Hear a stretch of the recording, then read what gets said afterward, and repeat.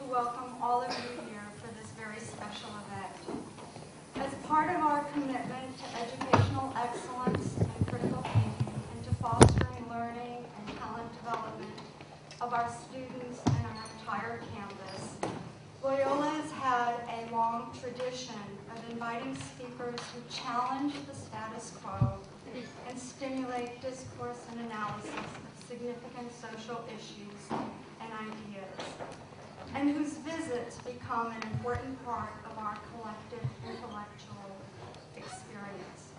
Slavoj Žižek, who has been described as one of the most formidably brilliant political philosophers and cultural critics of our times, is that kind of guest speaker. We have some late-breaking news. The Rock and Roll Hall of Fame has just named Elvis the Zizek of rock and roll. Okay. To me, there's only one real question to confront in this introduction, which is why Slavoj Žižek should be here at this particular moment, why it's so important, why I thought it was so important that he be here, and that when history is retrospectively written, that this moment will be an important moment. I think there are two reasons. Well, one is, I think he has done more than anyone to help us understand the problem of fetishistic disavowal, as he repeats often the concept of je sais bien mais quand même, I know very well, but nevertheless. I know, but I act as if I don't know. In a certain sense, New Orleans is the symbol of fetishistic disavowal. We are the place who knew for years what was to come, the disaster that was coming, but people acted as if it was not coming. Even after we had the disaster that occurred, which was far less significant than the one we're still facing, President Bush could say no one could foresee the breaching of the levees. So I think in a sense we are the symbol of that disorder in a rather unique way. Slavoj wrote an article about New Orleans that I love very much, The Subject Supposed to Loot and Rape, which was about fantasies about New Orleans after Hurricane Katrina. It's a very interesting title. Of course, it comes from the subject supposed to know, but there are two real meanings of subject supposed.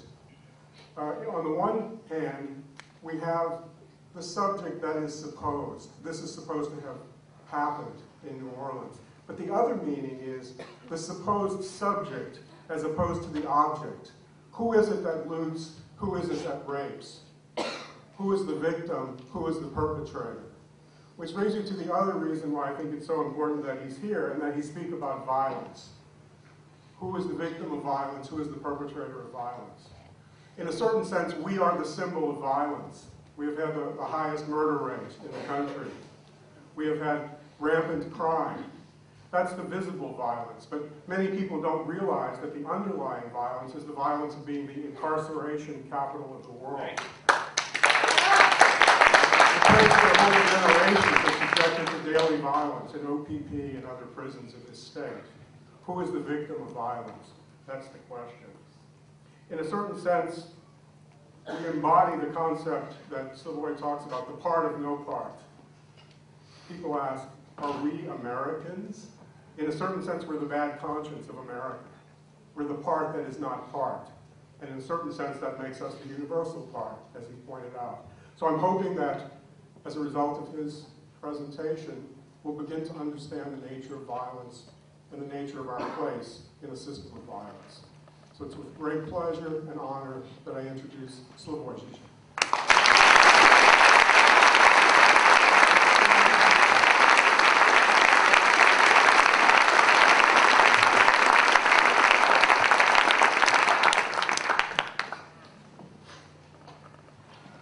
Thanks very much. I'm here for the third time and I really like to be here. I'm very grateful for not only for incredible hospitality, the introductions. I also like very much the way my arrival was prepared. For example, those T-shirts the portrait of me there, I love it, because if some of you are ladies old enough to have daughters who are in dating age, I'm asking you a simple question referring to that image of me, like, would you allow that guy to take your daughter? Never. Another thing that I like is I feel as if in good old totalitarian sites, times, I have this fascist guard here.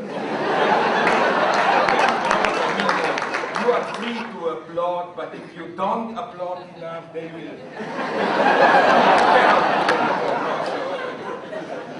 More seriously, I deeply agree with what you said, how the fight for the status of New Orleans is precisely, is it part of the United States or not? If you speak to those arrogant, upper middle class, multiculturalist liberals from the north, their idea is that they sympathize with you, but precisely in the same way as you sympathize with foreigners. For them, to cut a long story short, you are part of Latin America, practically a banana republic, which by mistake ended here.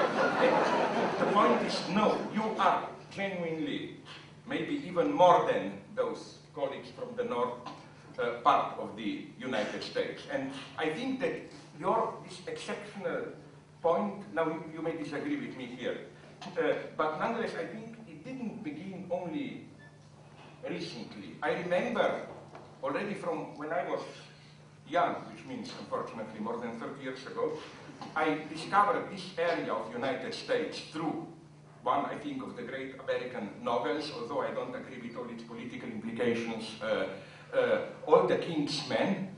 And it's for me, what interested me is, of course, the figure of Huey Long, who is behind. And I claim that, you see, this is maybe one of the ways, probably some of you will disagree here with me, to test someone, is he a real radical left or a liberal?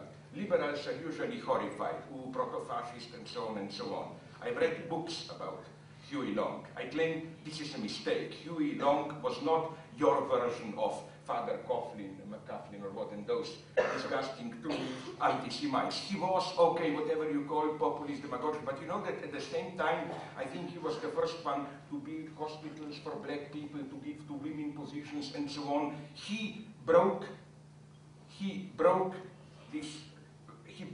the rule of this very restrained, wealthy, so-called liberal elite. This has to be done. He also embodies, for me, in a way, the limitation of American democracy, not that ours is better in Europe, right? In the sense that a simple liberal criticism of Huey Long is too short. The tragedy is that only a guy like Huey Long was able to do it, what had to be done. Okay, so now be prepared nonetheless for some theory. Since we are here at Loyola University, and since, although I'm an atheist, I define myself as a Christian atheist, I would like to begin in a very religious way, but sincerely, by a quote from Paul in Ephesians 6:12. He provided, I think, one of the first perfect definitions of critique of ideology. Maybe some of you know the quote. Here is the literal quote, okay, literal, official translation. For our struggle is not against flesh and blood, but against leaders, against authorities, against the world rulers, the Greek term kosmokratoras, the world rulers of this darkness, against the wonderful expression, spiritual wickedness in the heavens. You see, it's a wonderful expression. It's not up in heaven there is purity, common people are dirty. No, wickedness is up there in heavens. Or, to translate Paul into today's language, our struggle is not against concrete corrupted individuals, but against those in power in general, against their authority, against the global order and the ideological mystification which sustains it. That's what Paul really meant, but another one. So what I want to do based on this is just to go on practicing the old, half-forgotten art of the critique of ideology. When then are we in ideology? When we read an ideological proclamation, whichever statement, American patriotism, socialism, democracy, we are well aware that this is not how real people experience it. In order to pass from abstract propositions to people's real lives, we have to add to the abstract propositions the unfathomable density of a life-world context. And I claim ideology are not abstract propositions in themselves, freedom, democracy, whatever. Ideology is this very density of a symbolic network, which, I use the term here in the Kantian sense, schematizes these abstract propositions in the sense of renders them livable, provides the background for the way we concretely understand them. Take military ideology. It becomes livable. Officially, it's discipline, struggle for your country, and so on. But I claim it becomes livable only against the background of the obscene, unwritten rules and rituals, marching chants, bragging, sexual innuendos, in which it is embedded. For me, when I was young, I served in my country, ex-Yugoslavia, the army, and this was for me almost the moment of formation of my insights, where, to be frank, I'm a kind of a, what you call control freak, obsessional neurotic, almost a fascist character. I like order, efficiency. So quite openly, I was glad to go to the army. But then came the disappointment of my life. Army is not that. Nothing functioned. It was all one big obscenity, improvisation, and so on and so on. And it took me some time to get it that this was not any kind of subversive resistance. That's how power functions. What appears to be a secret resistance to power, all the obscenities, dirty jokes, and so on, is the way power is sustained. Which is why my first thesis, if there is an ideological experience at its purest, it is at the moment when we adopt the attitude of wise, ironic distance and laugh at the follies we are ready to believe. You know, when you say, no bullshit, cut the crap, let's go to how things really are. Be careful. When someone uses that language, it means you will get ideology at its purest. And I can even give you an example.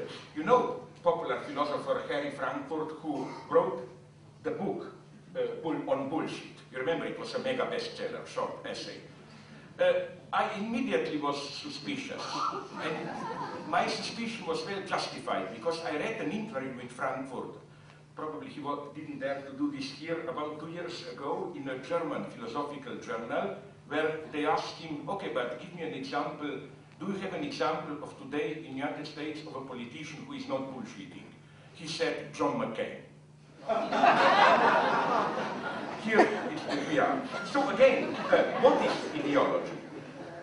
During a public debate that I had with a person whom I don't especially like, Bernard-Henri Lévy, the French new philosopher, at New York Public Library, something interesting happened.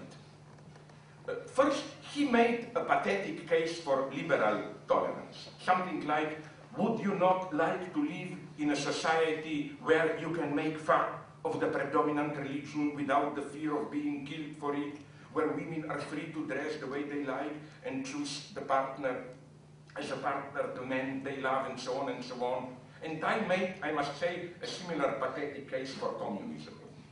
With the growing food crisis, ecological crisis, and so on and so on. Is there not a need to find a new way of collective action which radically differs from market as well as from state administration?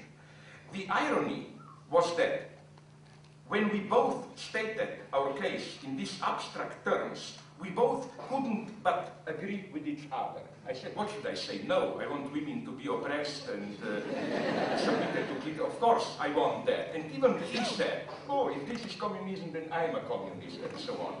This means that we were in ideology.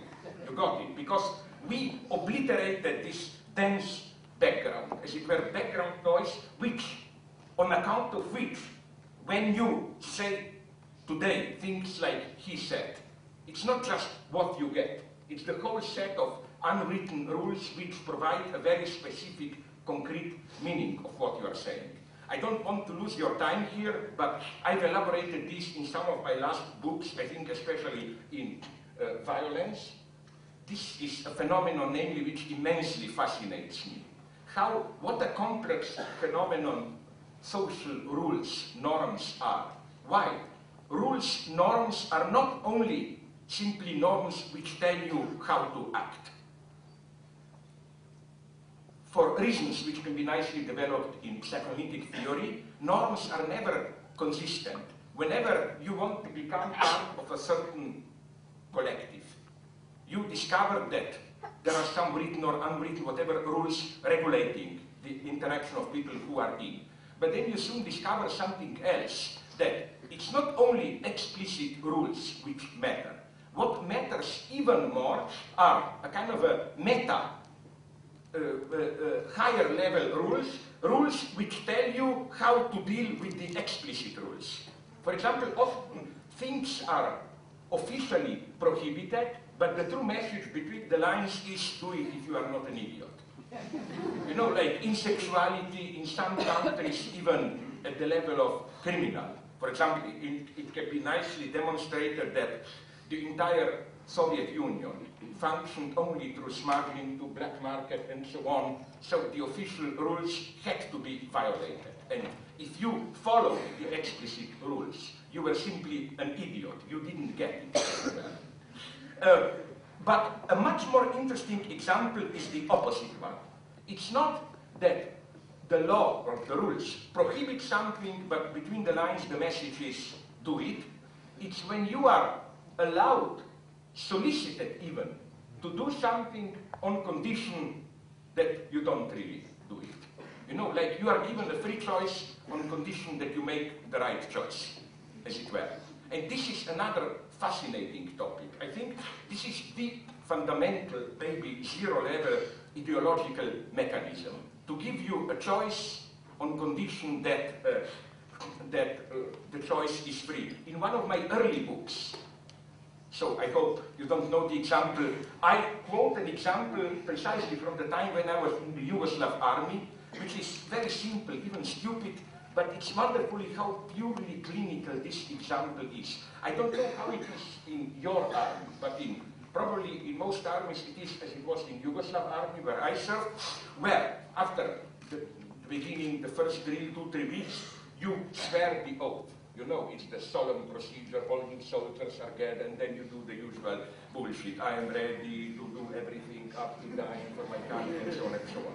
Then after all of us pronouncing these words in public, each of us then had to sign the oath. And then a friend of mine, I wouldn't dare to do it, but he did it. He was one of my heroes. When it came to signing the oath, he said, no, I will not sign the oath.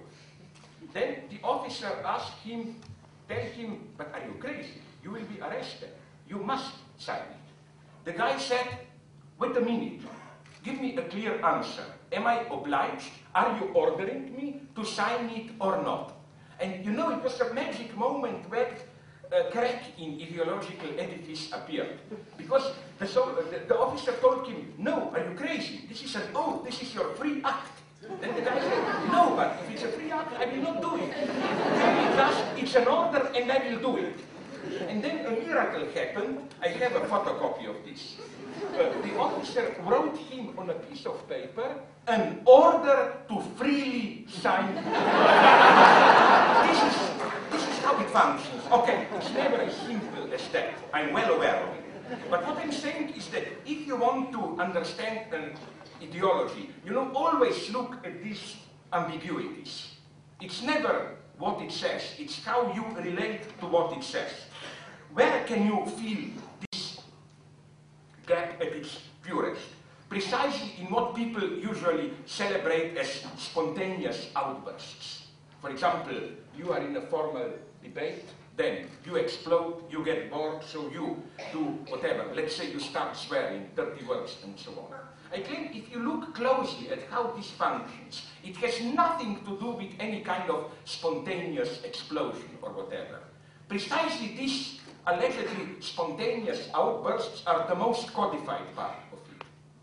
You must learn them. You become part of a civilization, collective, whatever, precisely when you learn these carnivalesque moments of how to violate the explicit rules. Let me take not only swearing, but 2, 3 other examples. For example, drinking hard alcohol or smoking. I claim there is nothing originally if you smoke and if you remember how you learned to smoke. It's usually first when you were, I don't know, in your early teens, in some initiatic group where somebody offers you, are you a man enough? If you are a man, try it. You try it, and I can guarantee you, if you are normal, if you are an alien, it's different. But there are aliens. I know 2 aliens in the United States. Pat Buchanan is still human. Pat Robertson is an alien. Or in fact, a Mormon politician. 2 of them are on my alien list, but that's another question. But I would say that if everyone admitted your first reaction was you started to cough, you didn't like it. Smoking is inherently an unpleasant experience. But then you were told, but wait a minute, that's the transgressive thing to do, and so on and so on. So it comes afterwards that you start to enjoy. It's the same with drinking, if not wine, at least the hard liquors. I mean, they have a bitter taste, they burn, so when you have a slightly dissolute father who tells you when you are 6, 7, be a man, try. It's a favor to your father, it's not. Then you learn. So again, it's strictly, I claim our pleasure in this kind of things is strictly a second level pleasure. It has more to do with, how should I put it, with social group, with participating in a collective act of transgression or what.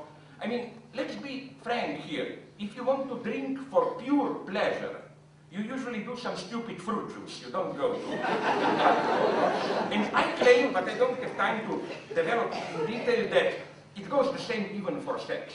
I can understand if you want pleasure, masturbate. It's much simpler and so on and so on.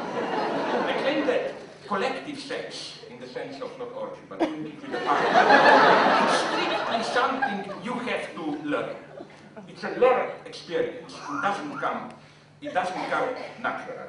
Again, so you see my point, which is that violating the public rules is not done by a private ego, but is enjoined by the same public rules which allegedly prohibit this. This is what accounts for all the snobbery of artistic taste. For example, me coming from snobbish Europe, if you like classical music, I do, and we know who are supposed to be the big guys, Beethoven, his symphonies, and so on. But if you are in the closed circle of those who pretend to know it, if you make one of the obvious choices, like, I like Beethoven's 9th Symphony, you're considered a total idiot. The trick is to select a work which is usually neglected or considered minimal and to say, but this is the real one. And if you know Beethoven, the field is getting pretty narrow there. When I was young, you could get away by opting a late string quartets. They are out now, too well known. Now you must go, maybe because they are really hard and boring, the late piano sonatas are one of the candidates and so on, if you like them. So the point is, again, that it's only this slight deviation from the common wisdom which accounts for you strictly being in. And I claim the same goes to marriage. This idea of marriage as fidelity is typical adolescent idea. Since I'm at the Catholic University, I would say the whole wisdom of a Catholic church is based on the idea on what? That there is more than just the same root in the 2 words adult and adultery. You become adult when you know how to practice adultery. No, I mean it, unfortunately, literally. When you understand how how should I put it, the institution reproduces itself through its small transgressions, exemptions, and so on and so on. Let me give you the ultimate example. Did you see, to be ironic, of course, one of the greatest movies of Western civilization, The Sound of Music? Look at it. It's a wonderful example of ideology. What's the true message of the movie? You know the story. Sister Maria sent to take care of the children of von Trapp family. Then she, okay, in the movie Julie Andrews, falls in love with Baron von Trapp, Christopher Plummer. Then she falls in love too much, in a panic, being sexually attracted to the Baron. She goes, you remember, that's the crucial scene of the film, I claim. She goes to the Mother Superior and tells her, I'm still tempted by the Baron, what should I do? It's a call to punishment, no? She asks, make me pray, make me fast, whatever. And then there is an incredible scene, which is totally obscene. I'm always almost ashamed of watching it. Do you remember what happens there? The Mother Superior sings a song. Obscene song which starts like, climb every mountain. And the message of that song is, go back, seduce the guy, screw like crazy. And that's, you see, I claim there is no subversive whatever here. This is how Catholicism functions. You know, like, I say this in all respect, and not to blame Catholicism, Protestants are even worse and so on.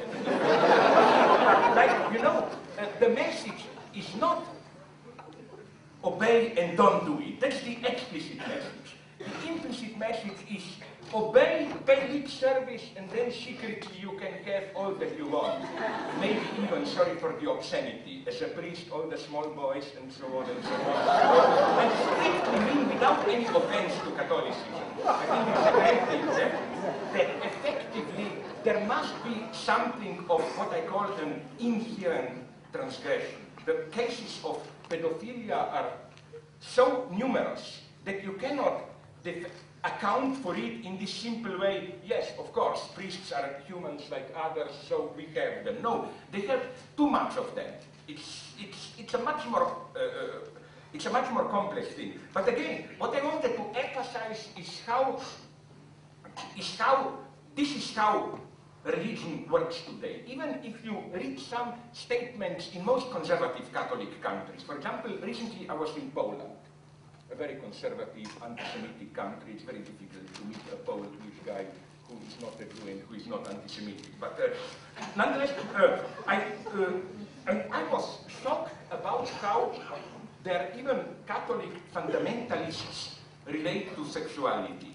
On the one hand, they have the usual dogma, you know, only in marriage, blah, blah, blah.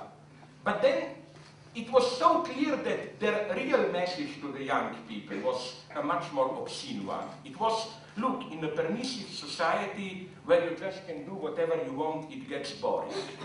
We offer you this thrilling additional pleasure of giving you rules which you are not only allowed, but secretly even solicited to of course, not publicly, to violate, and then this makes it for a much more thrilling sexual experience.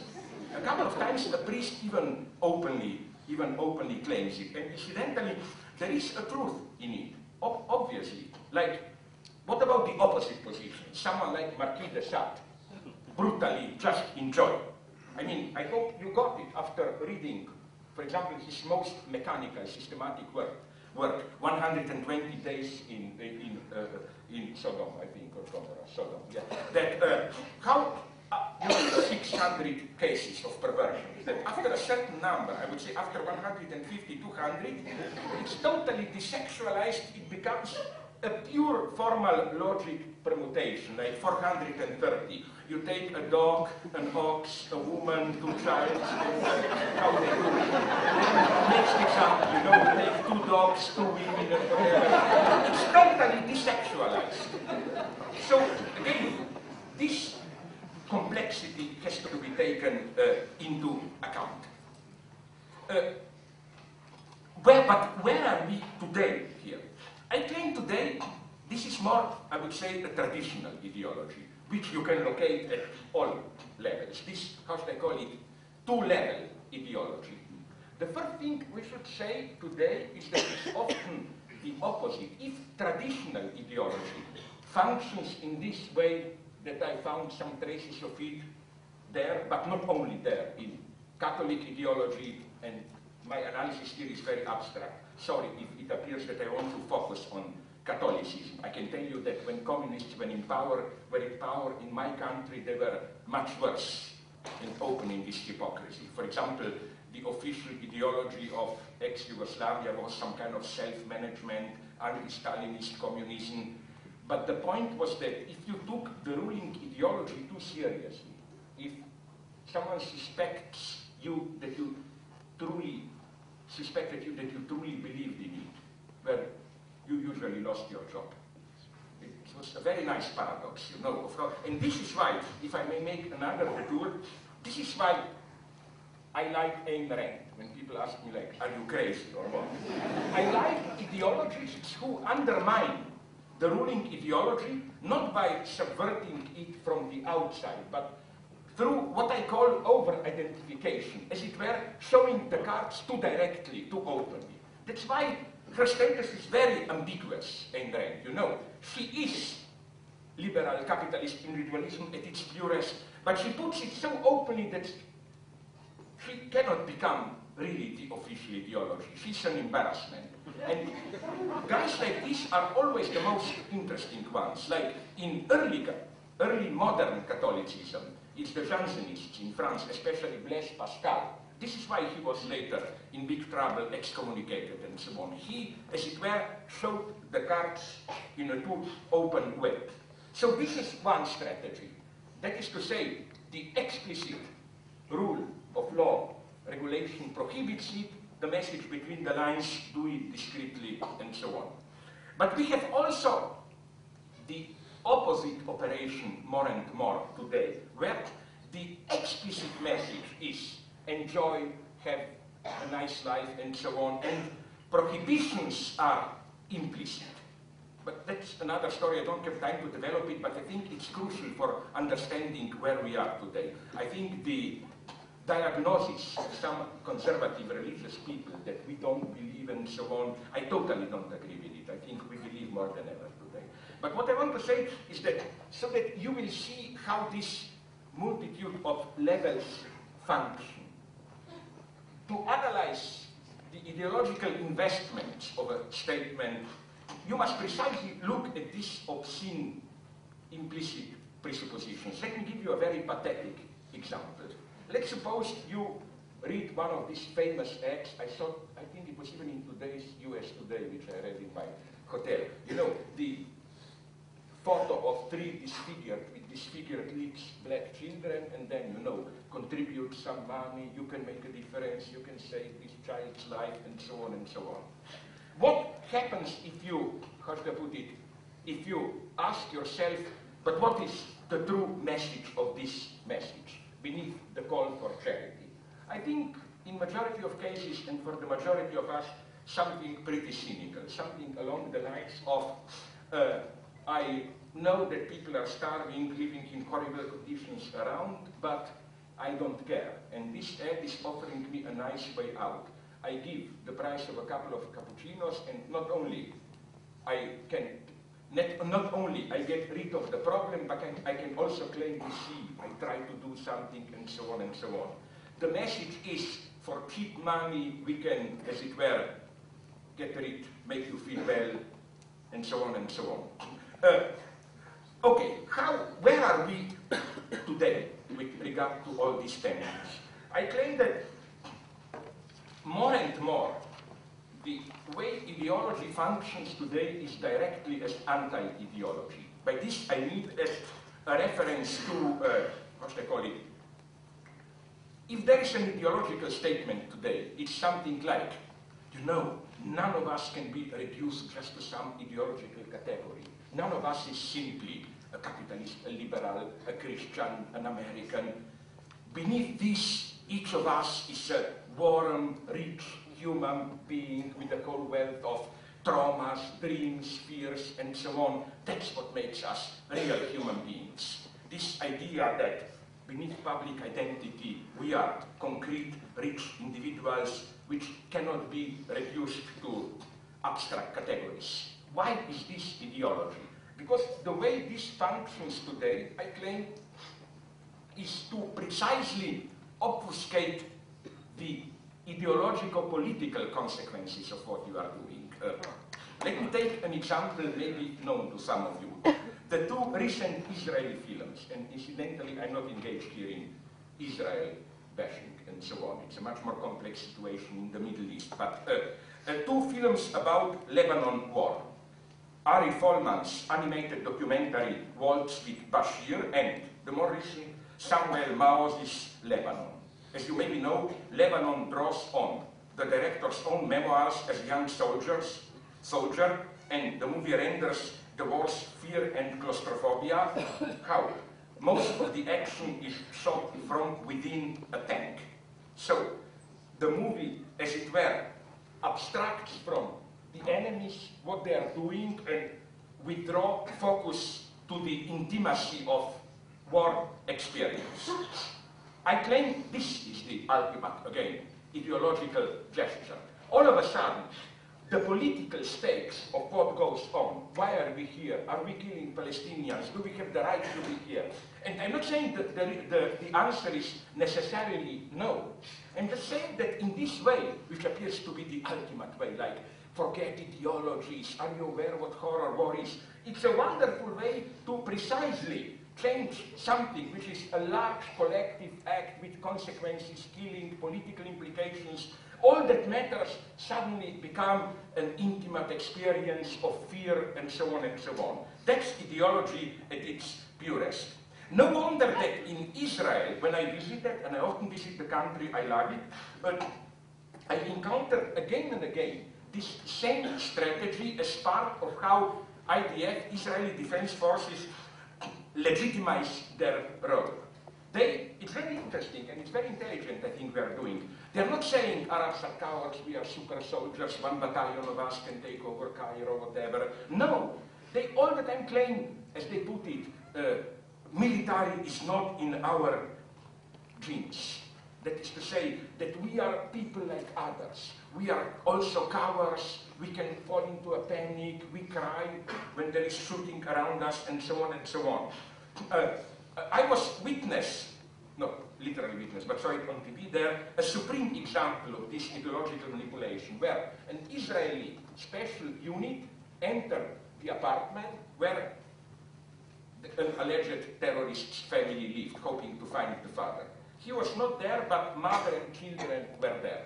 So what happened is that, of course, the children awakened when brutally soldiers entered and started to cry, and mother called her daughter by a name like, come here, then the name, so that I will console you. And then one of the soldiers, Israeli soldiers, realized that his daughter's name is the same as that Palestinian girl's name. And you know what he did? He opened his wallet and, you see, I have also a daughter, the same name, we are all humans, and so on and so on. That's the lie embodied, I claim. Precisely this idea, beneath differences, we are really all the same. If you want to see this ideology at its purest, I advise you to look at a film by Claude Lanzmann, you know, the famous French documentary author, not the one we all know, Shoah, but another one, Tzahal, about Israeli Defense Forces. But again, it all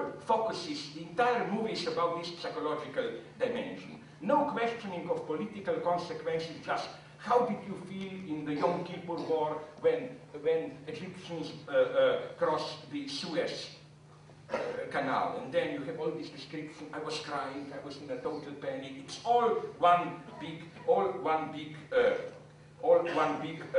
psychology. And so that, where does here enter ideology? I cannot but respect, and I mean this without irony, the brutal honesty of the first generation founders of the State of Israel. How differently they were talking, all of them, that is to say, the early Moshe Dayan, and so on, from today's Israeli establishment. I mean, the way to point out to today's Israel the weak points of their politics is not to criticize them from some abstract position, but simply to remind them what their ancestors were. And not by ancestor, I don't mean the Bible, I mean simply 2 generations earlier, first generation Israeli politicians, they were aware of it. I mean, it's interestingly to read their statements where they clearly say, it's not a question of justice. We are here, we took somebody else's land, maybe we have some right, they also have the right, and it's simply a matter of war, who will take it. I like this attitude, it's at least honest, it openly says with none of this bullshit, and I noticed this bullshit. The nicest example of je sais bien, mais quand même, and among atheist Israelis, this is a standard joke, is how, because do you know that Israel, this renders the country rather sympathetic to me, you know that Israel is the most atheist country in the world. It's about 60%, they are atheists, but there, je sais bien, mais quand même is, there is no God, but nonetheless God gave us the land of Israel. Okay, so look, a wonderful model of how honestly they put it. On 29th of April 1956, a group of Palestinians from Gaza crossed the border to plunder the harvest in the Nahal Oz kibbutz fields, just across. Then there was Roy, a young Jewish member of the kibbutz who patrolled the fields. He tried to chase them away with a stick. He was seized by the Palestinians, carried back to the Gaza Strip, and when, the next day, the Palestinians gave the body to United Nations forces to return it to the Israel, his eyes had been plucked out. Moshe Dayan, then the chief of staff, delivered the eulogy at his funeral the following day. Listen to this carefully. Let us not cast blame on the murderers today. What claim do we have against their mortal hatred of us? They have lived in the refugee camps of Gaza for the past 8 years, while right before their eyes we have transformed the land and villages where they and their ancestors once lived into our own inheritance. We have transformed. So you see the honesty. It's no bullshitting. It's, we took the land from there, of course they hate us. Moshe Dayan says this. But now comes the mystery, the second paragraph. It is not among the Arabs of Gaza, but in our own midst that we must seek Roy's blood. How have we shut our eyes and refused to look squarely at our fate and see the destiny of our generation in all its brutality? Have we forgotten that this group of young people living in Nahal Oz bears the burden of Gaza's gates on its shoulders? Obvious reference to Samson, the gates of Gaza, and so on. But what's so interesting here is that you see how Dayan is reasoning. In the first paragraph, he openly admits that the Palestinians have at least some kind of right to hate the Israeli Jews since the Jews took their land. His conclusion, however, is not the obvious admission of one's own guilt, but to fully accept what he calls the destiny of our generation in all its brutality. That is to say, to assume the burden, not guilt, but burden of the war where might will be right, where the stronger will win. The war was not about principles of justice, it was precisely an exercise in what Walter Benjamin called the mythic violence. I think if Israel were to return a little bit to this, I'm not saying Israel should say in some stupid, politically correct pro-Palestinian way, sorry that we exist, we move to Europe and so on, but fundamentally, have to put it, fully admit the deadlock. That they don't have the right to simply play in the eyes of Palestinians the good guy. Things would have maybe changed. Okay, many things also have to change among the Palestinians. I totally agree. Consequently, I claim, I will make now a crazy proposal. In the Israeli-Palestinian conflict also, this old motto from the 1968, the walls of Paris, soyons réalistes, demandons l'impossible. Let's be realists, let's demand the impossible holds. If there is a lesson to be learned from the endlessly protracted Middle East negotiations, it is that I claim the main obstacle to peace is precisely what is offered as a realistic solution, the two separate states. Although none of the two sides really want this solution. Israel would probably prefer a little bit of West Bank that it is ready to become a part of Jordan. And the Palestinians also consider the pre-67 Israel part of their land. So first, let's be clear, nobody really wants the two states. But nonetheless, it is somehow accepted by all of us as the only feasible solution. What both sides exclude as an impossible dream is the simplest and most obvious solution. A binational secular state comprising all of Israel plus the occupied territories and Gaza. Now you will say, I know what you will say, I'm crazy utopian.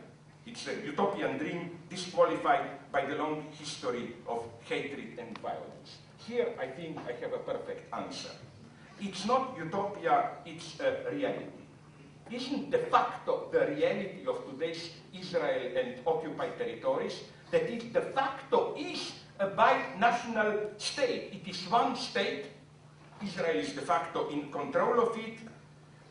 It's controlled by one sovereign power, the state of Israel, which is then divided by internal borders. So that I claim the task should rather be to abolish the apartheid and transform all of it simply to accept it. It is one state. And I'm seriously advocating it. It may surprise you, but what was for a long time a shocking idea is even accepted more and more by some still marginal parts there.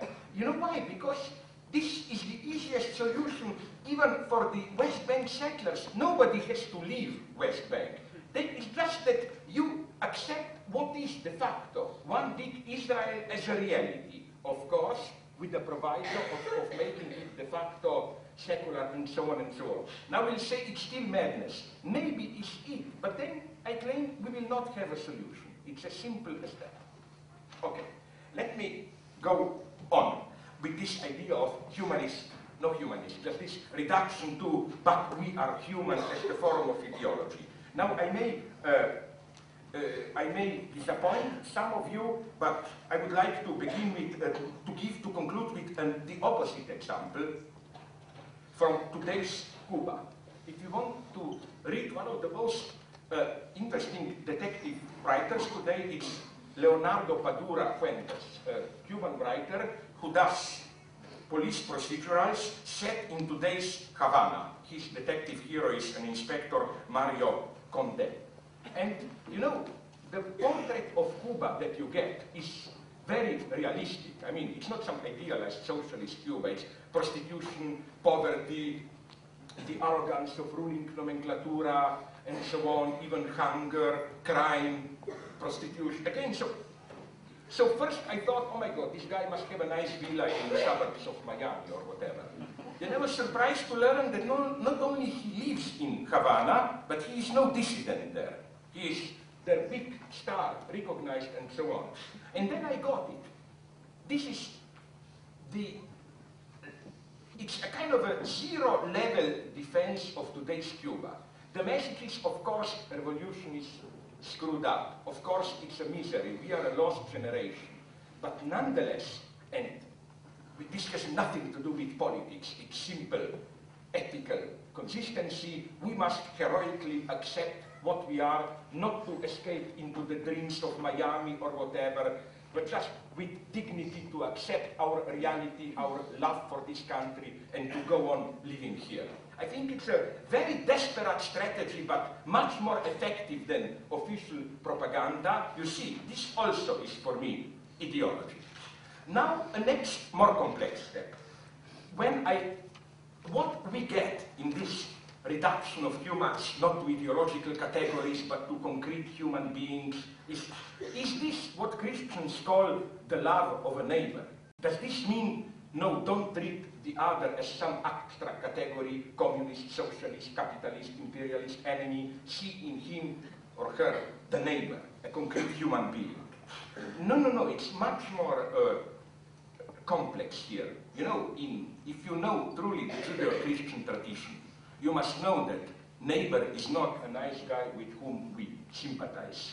Neighbor is rather like, did you see, there is a movie and a novel which effectively can be called, subtitled into The Becoming of a Neighbor. It's, I think, Stephen King's Shining.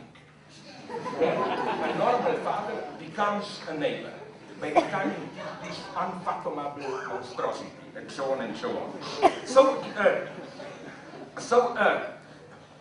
my point is that precisely because ideology is explicit ideology, is breaking down. We claim we live in post-ideological time, the only thing that matters is your be what you truly are, and so on, authentic life that you should live, that the fear of the neighbor is explosively growing. How does this function?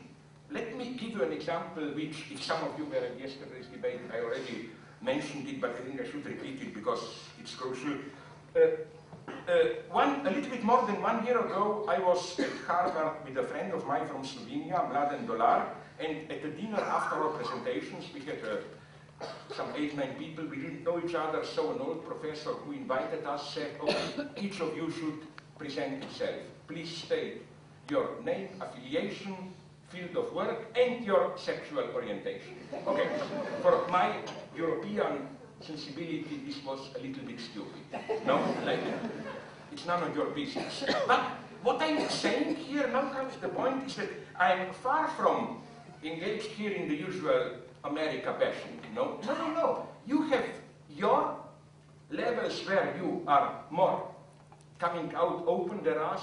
We have our own. My first association was, but wait a minute, what happened when, half a year ago, a friend of mine from United States visited me and other Slovene friends in Slovenia.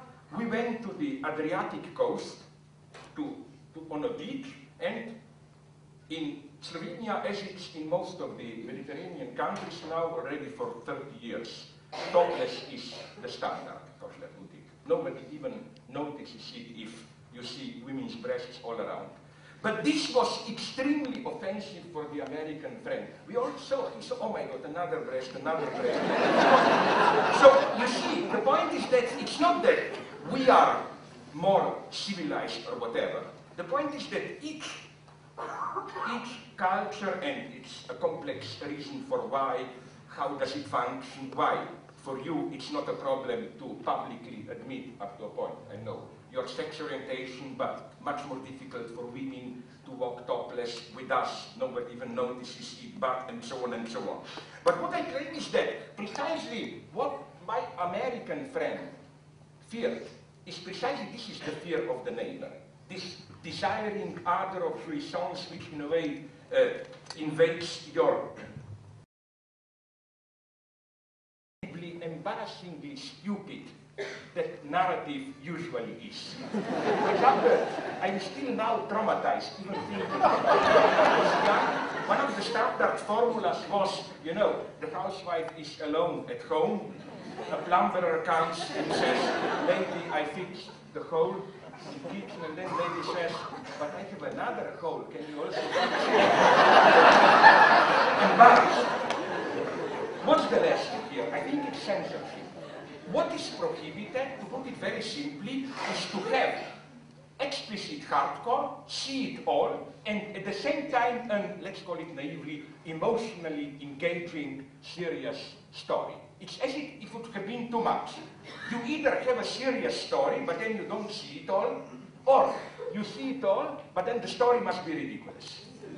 It's precisely, you know, if you see it all, this subjective engagement must be censored, which is why, incidentally, I know that in France, for example, Catherine Breillat and some others try to do, let's call them seriously artistic hardcore. Like if you saw maybe her movie Romance. You see everything in sex, but at the same time engaging story.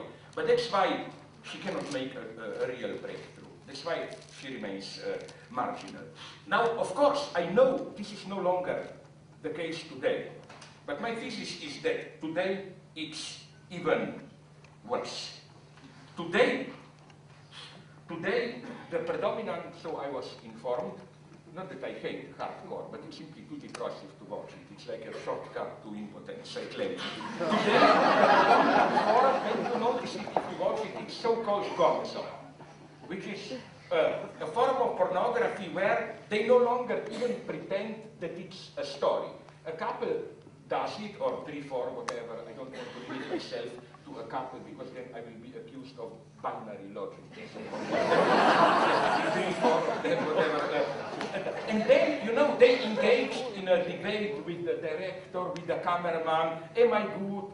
You know, like to make it fun. I claim that censorship is here even more radical. It's as if they are in such a panic that even this minimal of narrative is felt as if it's too much. You had to be reminded all the... Can you imagine what terrible censorship this is? You had to be reminded all the time, no, it's just a joke, we are just filming, and so on, and so on, and so on. It's very interesting, this phenomenon. The fear is precisely the fear of the neighbor, I claim. Because if in this stupid copulation that you see there, if you were to fear that there is real desire, passion, emotion there, that would have been the neighbor. That dimension has to be suppressed. So again, the problem is how to maintain a distance towards a neighbor. Here, I claim we are approaching a dangerous state, because in the sense that one of the ways to keep the neighbor as a distance, the neighbor in his/her intruding proximity, are customs, habits, or rules of civility, and so on and so on.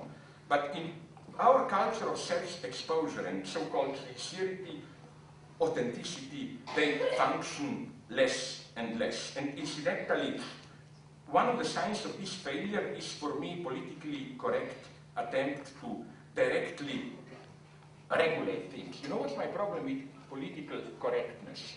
Let's say how you treat the other in this sexual interaction, if we are talking about politically correct view on sexuality. Of course, I agree with all they say.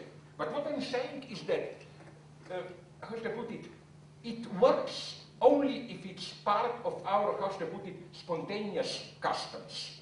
The moment you explicitly regulate it, you undermine it in a way you even, in an immediate way, support, sustain aggressivity. Something is missing in this politically correct universe where you try to regulate, to explicitly posit norms, regulate it, and so on and so on.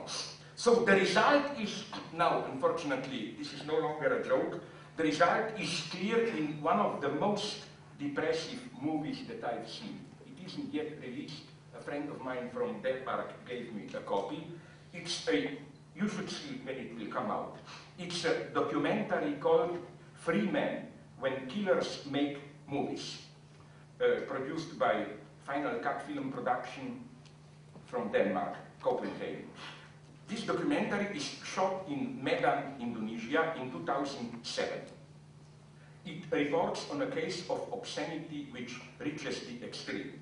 You know, if you know history, that in 1966, there was a very tense situation in Indonesia. President Sukarno oscillating between communists and right-wingers.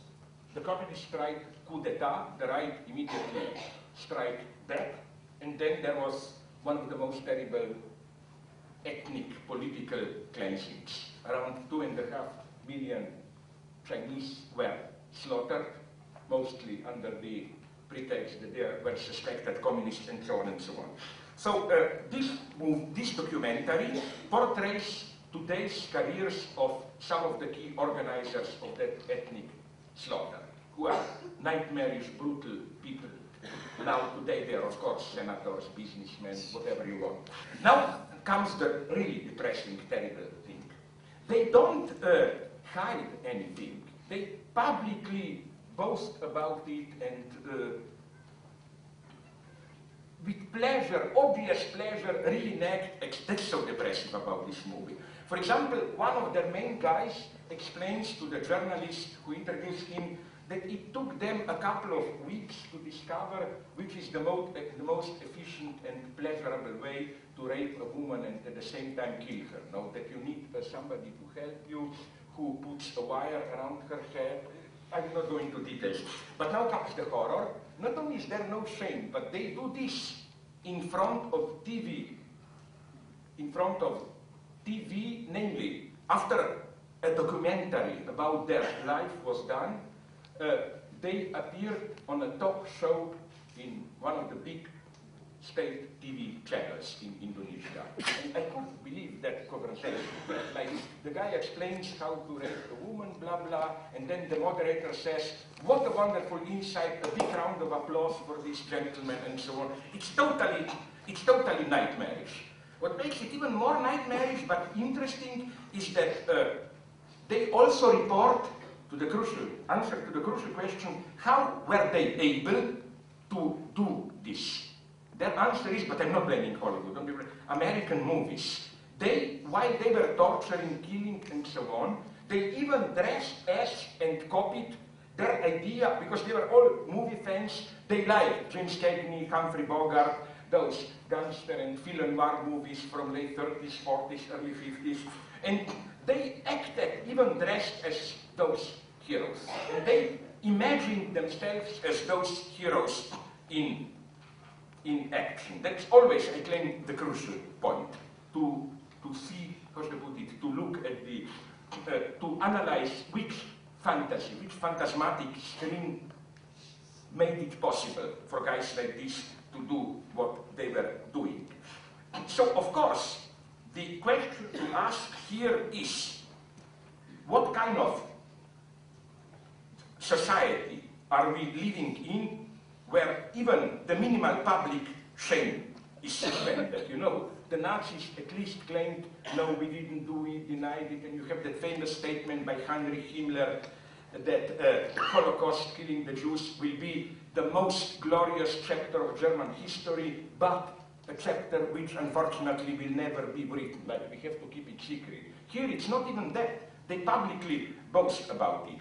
The crucial thing here, I claim, is that we should avoid two traps. First, the cheap America bashing, yeah, we see Hollywood, it was the influence, absolutely no, but also not the opposite mistake, which would be a more even racist one, yes, those primitive Indonesians and so on and so on. I think we approach here a much more difficult question of, first, the, let's call them in this learned term, dislocating effects of capitalist globalization. What kind of moral vacuum is created by today's global trends? Because things like this are not happening only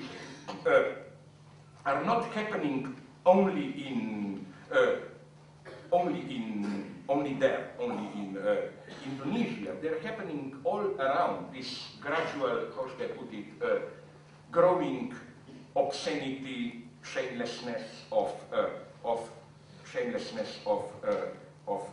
power, and so on and so on. So, if you allow me to go on with another point, this is why, faced with this, let's call it shamelessness of power, maybe we who want to be the left today, I have here a very obscene proposition, but I mean it very seriously.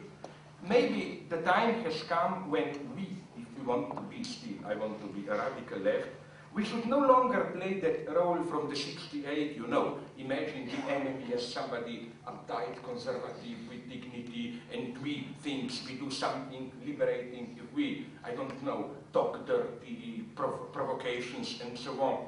Unfortunately, the power is turning more and more obscene, so maybe things like civility, decency, so maybe we should take it over. Yeah. I will give you an example which maybe will hurt some of you, but the only guy who will appear an idiot is as usual me. I'm at least honest here.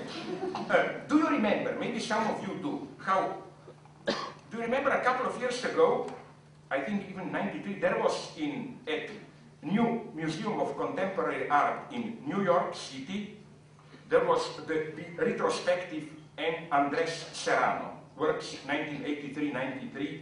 There, a photograph, Peace Christ, caused a scandal. It depicts a crucifix immersed in urine, and then there was even a congressional debate, and so on and so on. Predictably, some left liberals defended this painting. Here is how they did it in New York Times. I quote it literally. Like Robert Mapplethorpe, Mr. Serrano struggles against inhibitions about the human body. His use of bodily fluids is not intended to arouse disgust, but to challenge the notion of disgust where the human body is concerned. It is possible to see Mr. Serrano's use of bodily fluids as pure provocation. But you can also believe that Mr. Serrano views them as a form of purification. The fluids make us look at the images harder and consider basic religious doctrine about matter and spirit. End of quote. The problem for me with this defense is that it works all too well. Its logic covers almost everything. Here comes, I warn you, this is obscene. Here comes my provocation. Let us say I were to publish a video clip depicting in detail how I shit. How the anal hole gradually gets wider, then the sausage falls out, while also showing the stupidly satisfied, relaxed expression of my face when the shit falls down. Then you told me, how can you do this vulgarity? Then here is what I will say. Quote, Mr. Zizek struggles against inhibitions about his use of bodily excrements is not intended to arouse disgust, but to challenge the notion of disgust where the human body is concerned. It is possible to see Mr. Zizek's use of bodily excrements as pure provocation. But you can also believe that Mr. Zizek views them as a form of purification. The body gets purified by ejecting excrements. The excrements make us look at the images harder and consider basic religious doctrine about matter and spirit and so on. You see my point? It works. So I'm not against very radical artistic provocations. I'm just saying they must really work. You know, like, it doesn't just work if you say, oh, let's provoke and so on. Those in power are provoking us enough. We get enough provocations from them.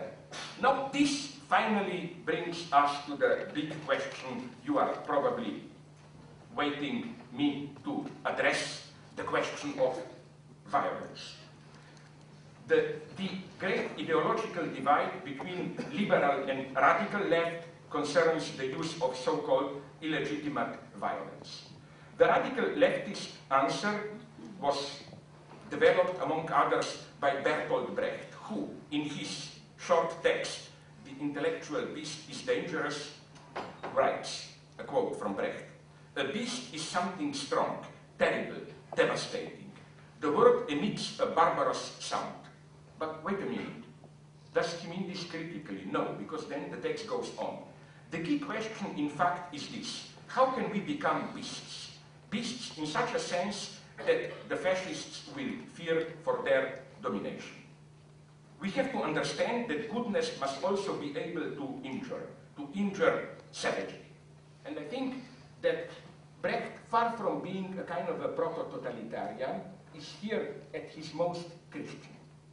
He is basically taking over those lines from the Bible, which I, of course, appreciate more. You know, all those theories of Jesus saying, I don't bring love, I bring sword, I bring devastation. If you don't hate your mother and father, you cannot be my follower. If you don't have a sword, buy everything you have, sell everything you have, buy a sword, and so on and so on. How to read this in conjunction with his love your neighbor, and so on and so on. I claim that we need, this is what in Christianity we call work of love. Work of love has to include some kind of violence. The whole point is what kind of violence. I would like to begin by the most elementary levels of insults. My good friend Alain Badiou, recently being accused of using insults, wrote something wonderful in a letter to Le Monde, I think. Here is the quote from Alain Badiou. What characterizes politics, even if capitalo-parliamentarism enforces its domination up to making us forget it, is that in politics there are enemies.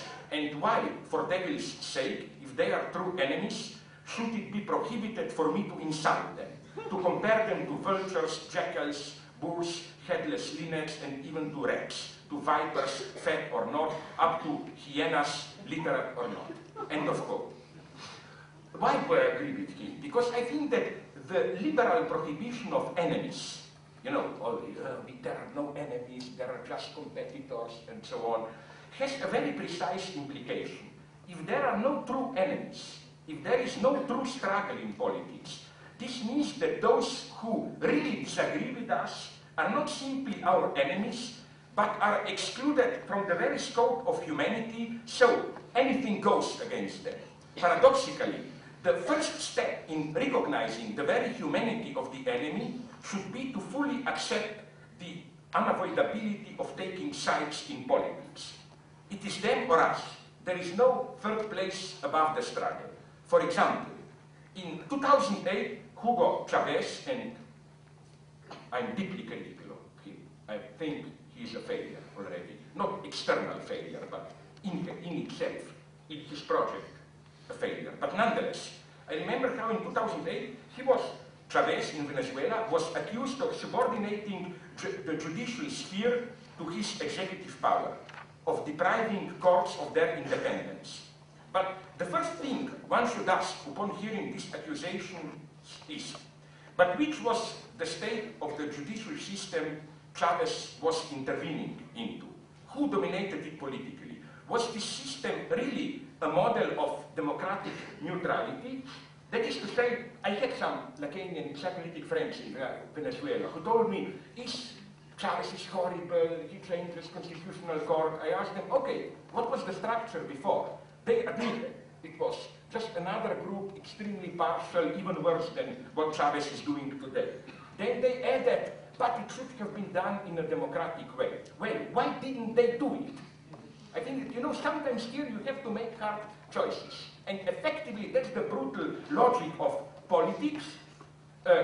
Sometimes, how to put it, evoking democracy in such moments effectively means condoning the previous, much worse injustice. This is what I'm tempted to call the parallax lesson of terror.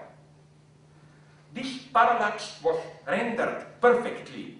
Now you will say, but this is my European Jacobin perversity. No, it's one of you, of your authors, who put it in wonderful terms. None other than Mark Twain.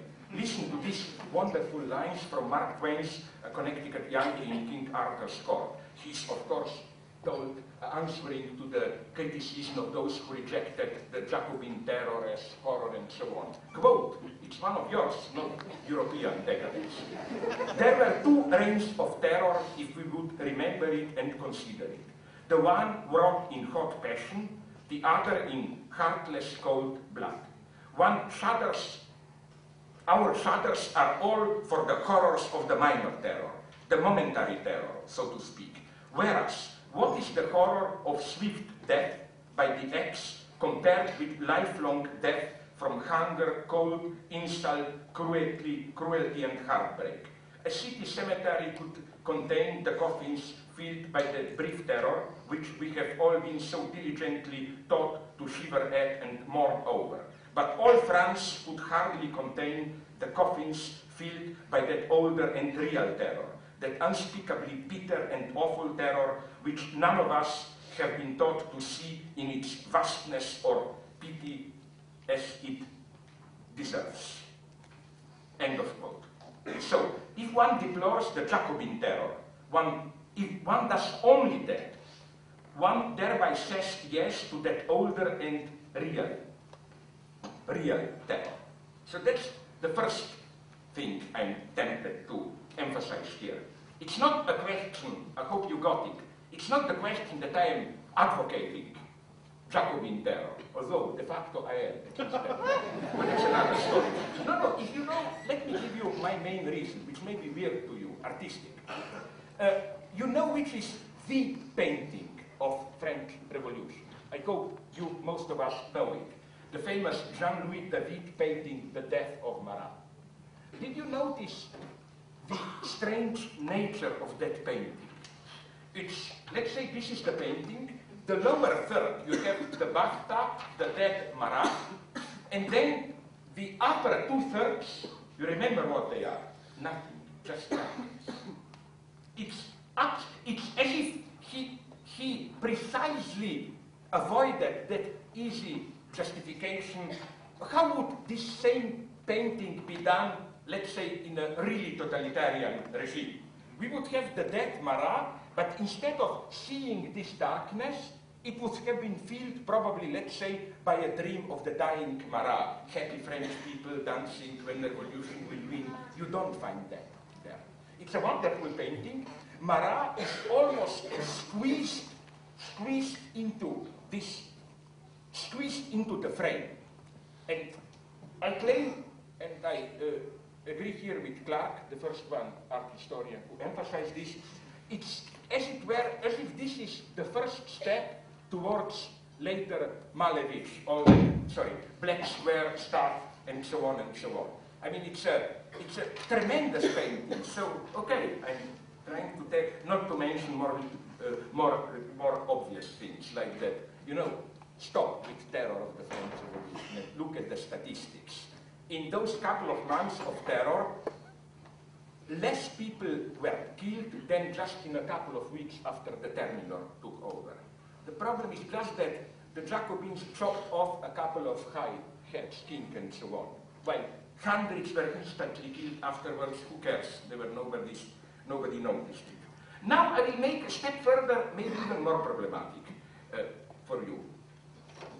What we should question here is a certain way of so-called anti-totalitarianism, which I find problematic, and I will try to explain why. I would like to take as the starting point the liberal enthusiasm for the so-called third wave phenomenon.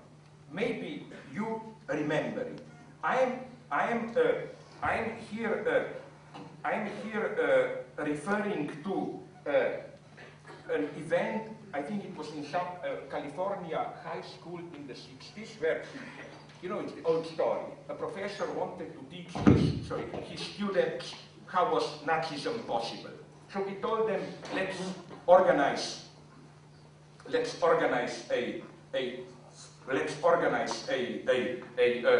society.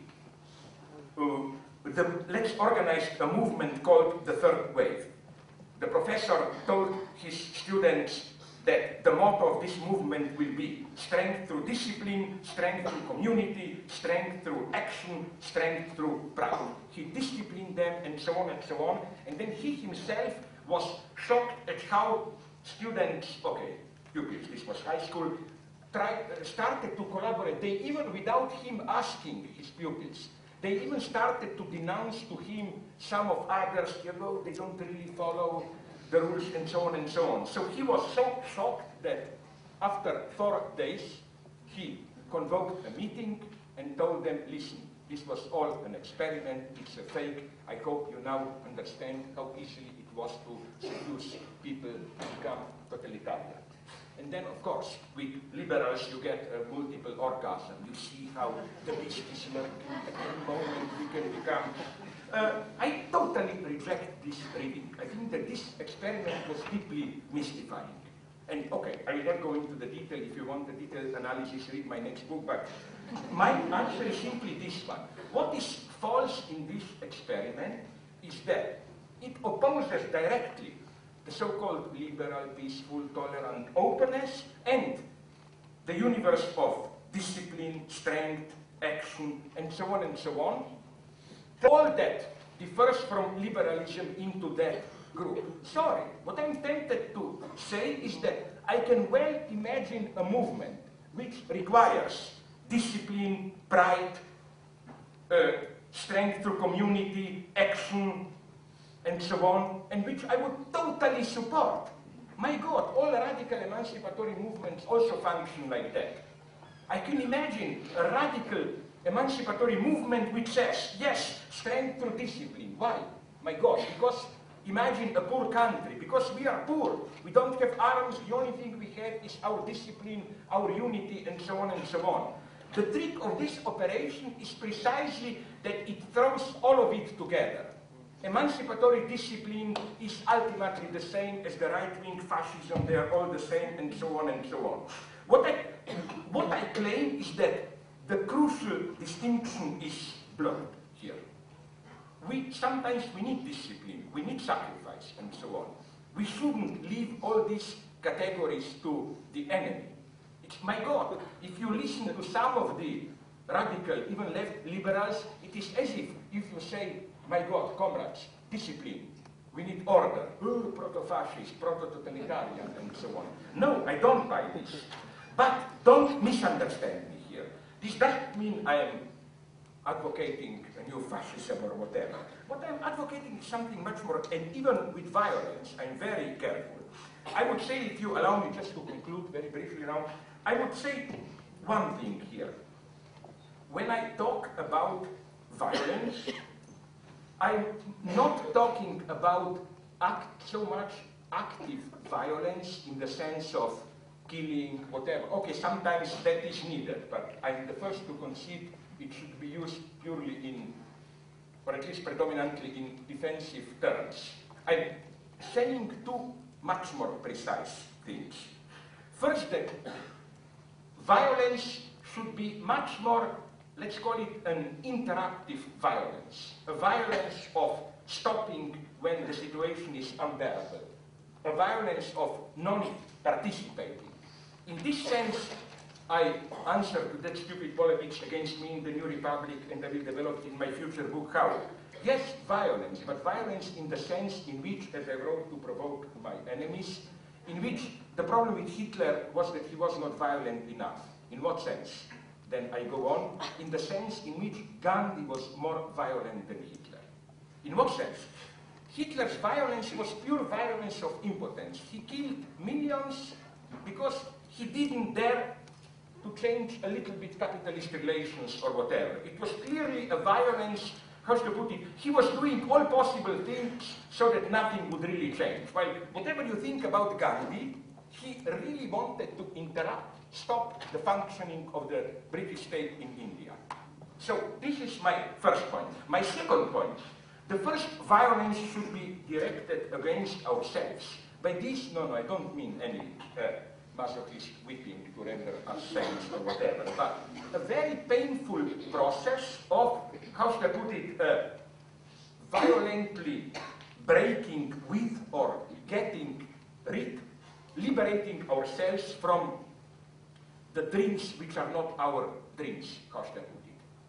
You know, the problem, the true problem, as if there is a lesson to be learned from 20th century revolutions, which is why I'm the first to admit they were a total catastrophe, maybe the greatest tragedy in humanity, the total fiasco of the communist left, which ended in Stalinism and then in the later decadence and so on and so on. We should learn from this total ethical, political, economic and so on catastrophe.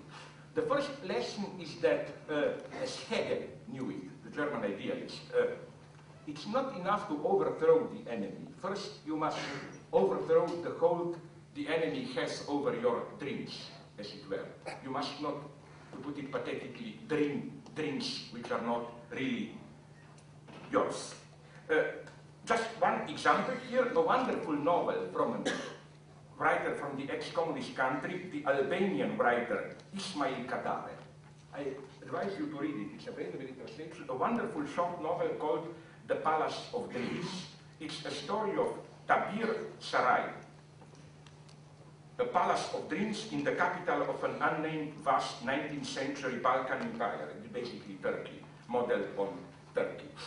It's a crazy story. The idea is this one. In this great society, in this great palace, thousands of bureaucrats collect dreams from the entire population and interpret them, and then try to isolate the central dream to give it to the Sultan as providing the key to the future of the country. The reason for this palace and for all the struggles among different factions about which dream will be privileged as the master dream is nicely spelled out in the novel. Now I quote a short passage from the novel. In my opinion, Kurt went on, Kurt is one of the heroes of the novel, it is the only organization in the state, this Palace of Dreams, where the darker side of its subject's consciousness enters into direct contact with the state itself. The masses don't rule, of course, but they do possess mechanism through which they influence all the state's affairs, including its crimes. And that mechanism is the Palace of Dreams. Do you mean to say, asks the cousin, that the masses are to a certain extent responsible for everything that happens, and so should to a certain extent feel guilty about it? Yes, said Kurt, and so on and so on. That's crucial. How every power always reproduces itself through, let's call it, ideological dreams, fantasies, which, by means of which subjects themselves are, in a way, invested into the structure of power. And the first step of liberation is to get rid of this hope. Let me take the extreme example. If some of you know Russian literature, you will know what I'm talking about. It even shocked me. Stalinism at its worst. But it's shocking if you read the biographies even of great dissidents, Mandelstam, Shostakovich, Pasternak, and so on. How they were all incredibly fascinated by Stalin, as if with all their terrible experiences, they incredibly wanted to meet. You know the tragic story when Stalin called Pasternak, asking him after Mandelstam was arrested, "Are you a friend of Mandelstam? Mandelstam, what should we do with him?" And Pasternak tried to squeeze out, "I don't know." Then Stalin said, "Tell me, we should talk." Then Pasternak says, "Yes, I would like to talk about you, about death and life, the meaning of life." And Stalin cut it, and so on. The same with Mandelstam, the same with Bulgakov, and so on. They all, at the level of dreams, were invested in. And again, the first step of liberation, which of course is not physically violent, but it is to do this, to, how should I put it, to change your dreams, as it were. Which is why, incidentally, I like the movie, which some people think it's proto-fascist. I think it's not. It's one of the greatest Hollywood movies, Fight Club. I don't think it's a proto-fascist film. I think the lesson is precisely this. Before you beat others, you must beat yourself. In the sense of beating out of you all that phantasmatic content by means of which you are invested libidinally into power, which is why one of the ultimate shots from Hollywood is, for me, you remember that scene when Ed Norton, confronting his boss, starts to beat himself. This is the first step of liberation. It's much more horrible than, because you get my point. If he were to attack the boss directly, it would have meant, "Screw you, I want to be boss." By beating himself, he ruins the entire field. My last point, really the last. Here, maybe just to conclude, I would like to make one point clear so that you will not accuse me of being confused. I'm well aware that I used the term violence in an indistinct way. I did my homework. I'm well aware of these nice distinctions drawn among others by Hannah Arendt between power, authority, and violence. Power being, let's call it the natural authority, the charisma that some people have. Authority is always a social relation. Often you don't have to have a personal charisma to have authority. You know all these stories of somebody is a jerk, an idiot. Once you see he has a crown, oh, it's authority. And violence, here Hannah Arendt does something intelligent. He opposes violence and power. For them, as he puts it, for her, as he puts it in wonderfully precise terms, violence is ineffective in the sense that it's always a sign of impotence. violence is the resort of those who precisely don't have power. Which is why a power which has to resort to direct violence is a power which is already intent. This may sound strange to you, but if you read memoirs of how they perceived its rule, Hitler, Stalin, and so on, they were all the time in total panic. That's why, again, they had to be continuously violent. But at so this is incidentally true even at the level of personal authority. Let's take the traditional figure of the father. I hope you get it, or I hope this is also your experience, at least it's mine, that a father who actually beats you, it may hurt, but it's a ridiculous, ultimately impotent figure.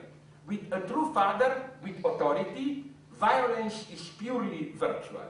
You know, just looks at you, no? The moment he has to act out, take recourse to real violence, it's an admission of defeat, basically. Okay, but where I would nonetheless disagree with Arendt is that the whole point is precisely that there is always a level of, how should I put it, indistinction between violence and power, a structurally necessary breakdown of their distinction. There has to be a threat of violence behind power, and the way every power retains its authority is precisely through obfuscating the violence on which it is based. And with this, I conclude. I claim that the first step, and this is my point of violence, I'm not advocating violence. I'm just saying that the first step of politicization is to see violence there where we do not even perceive it. So what we have today, terrorist violence.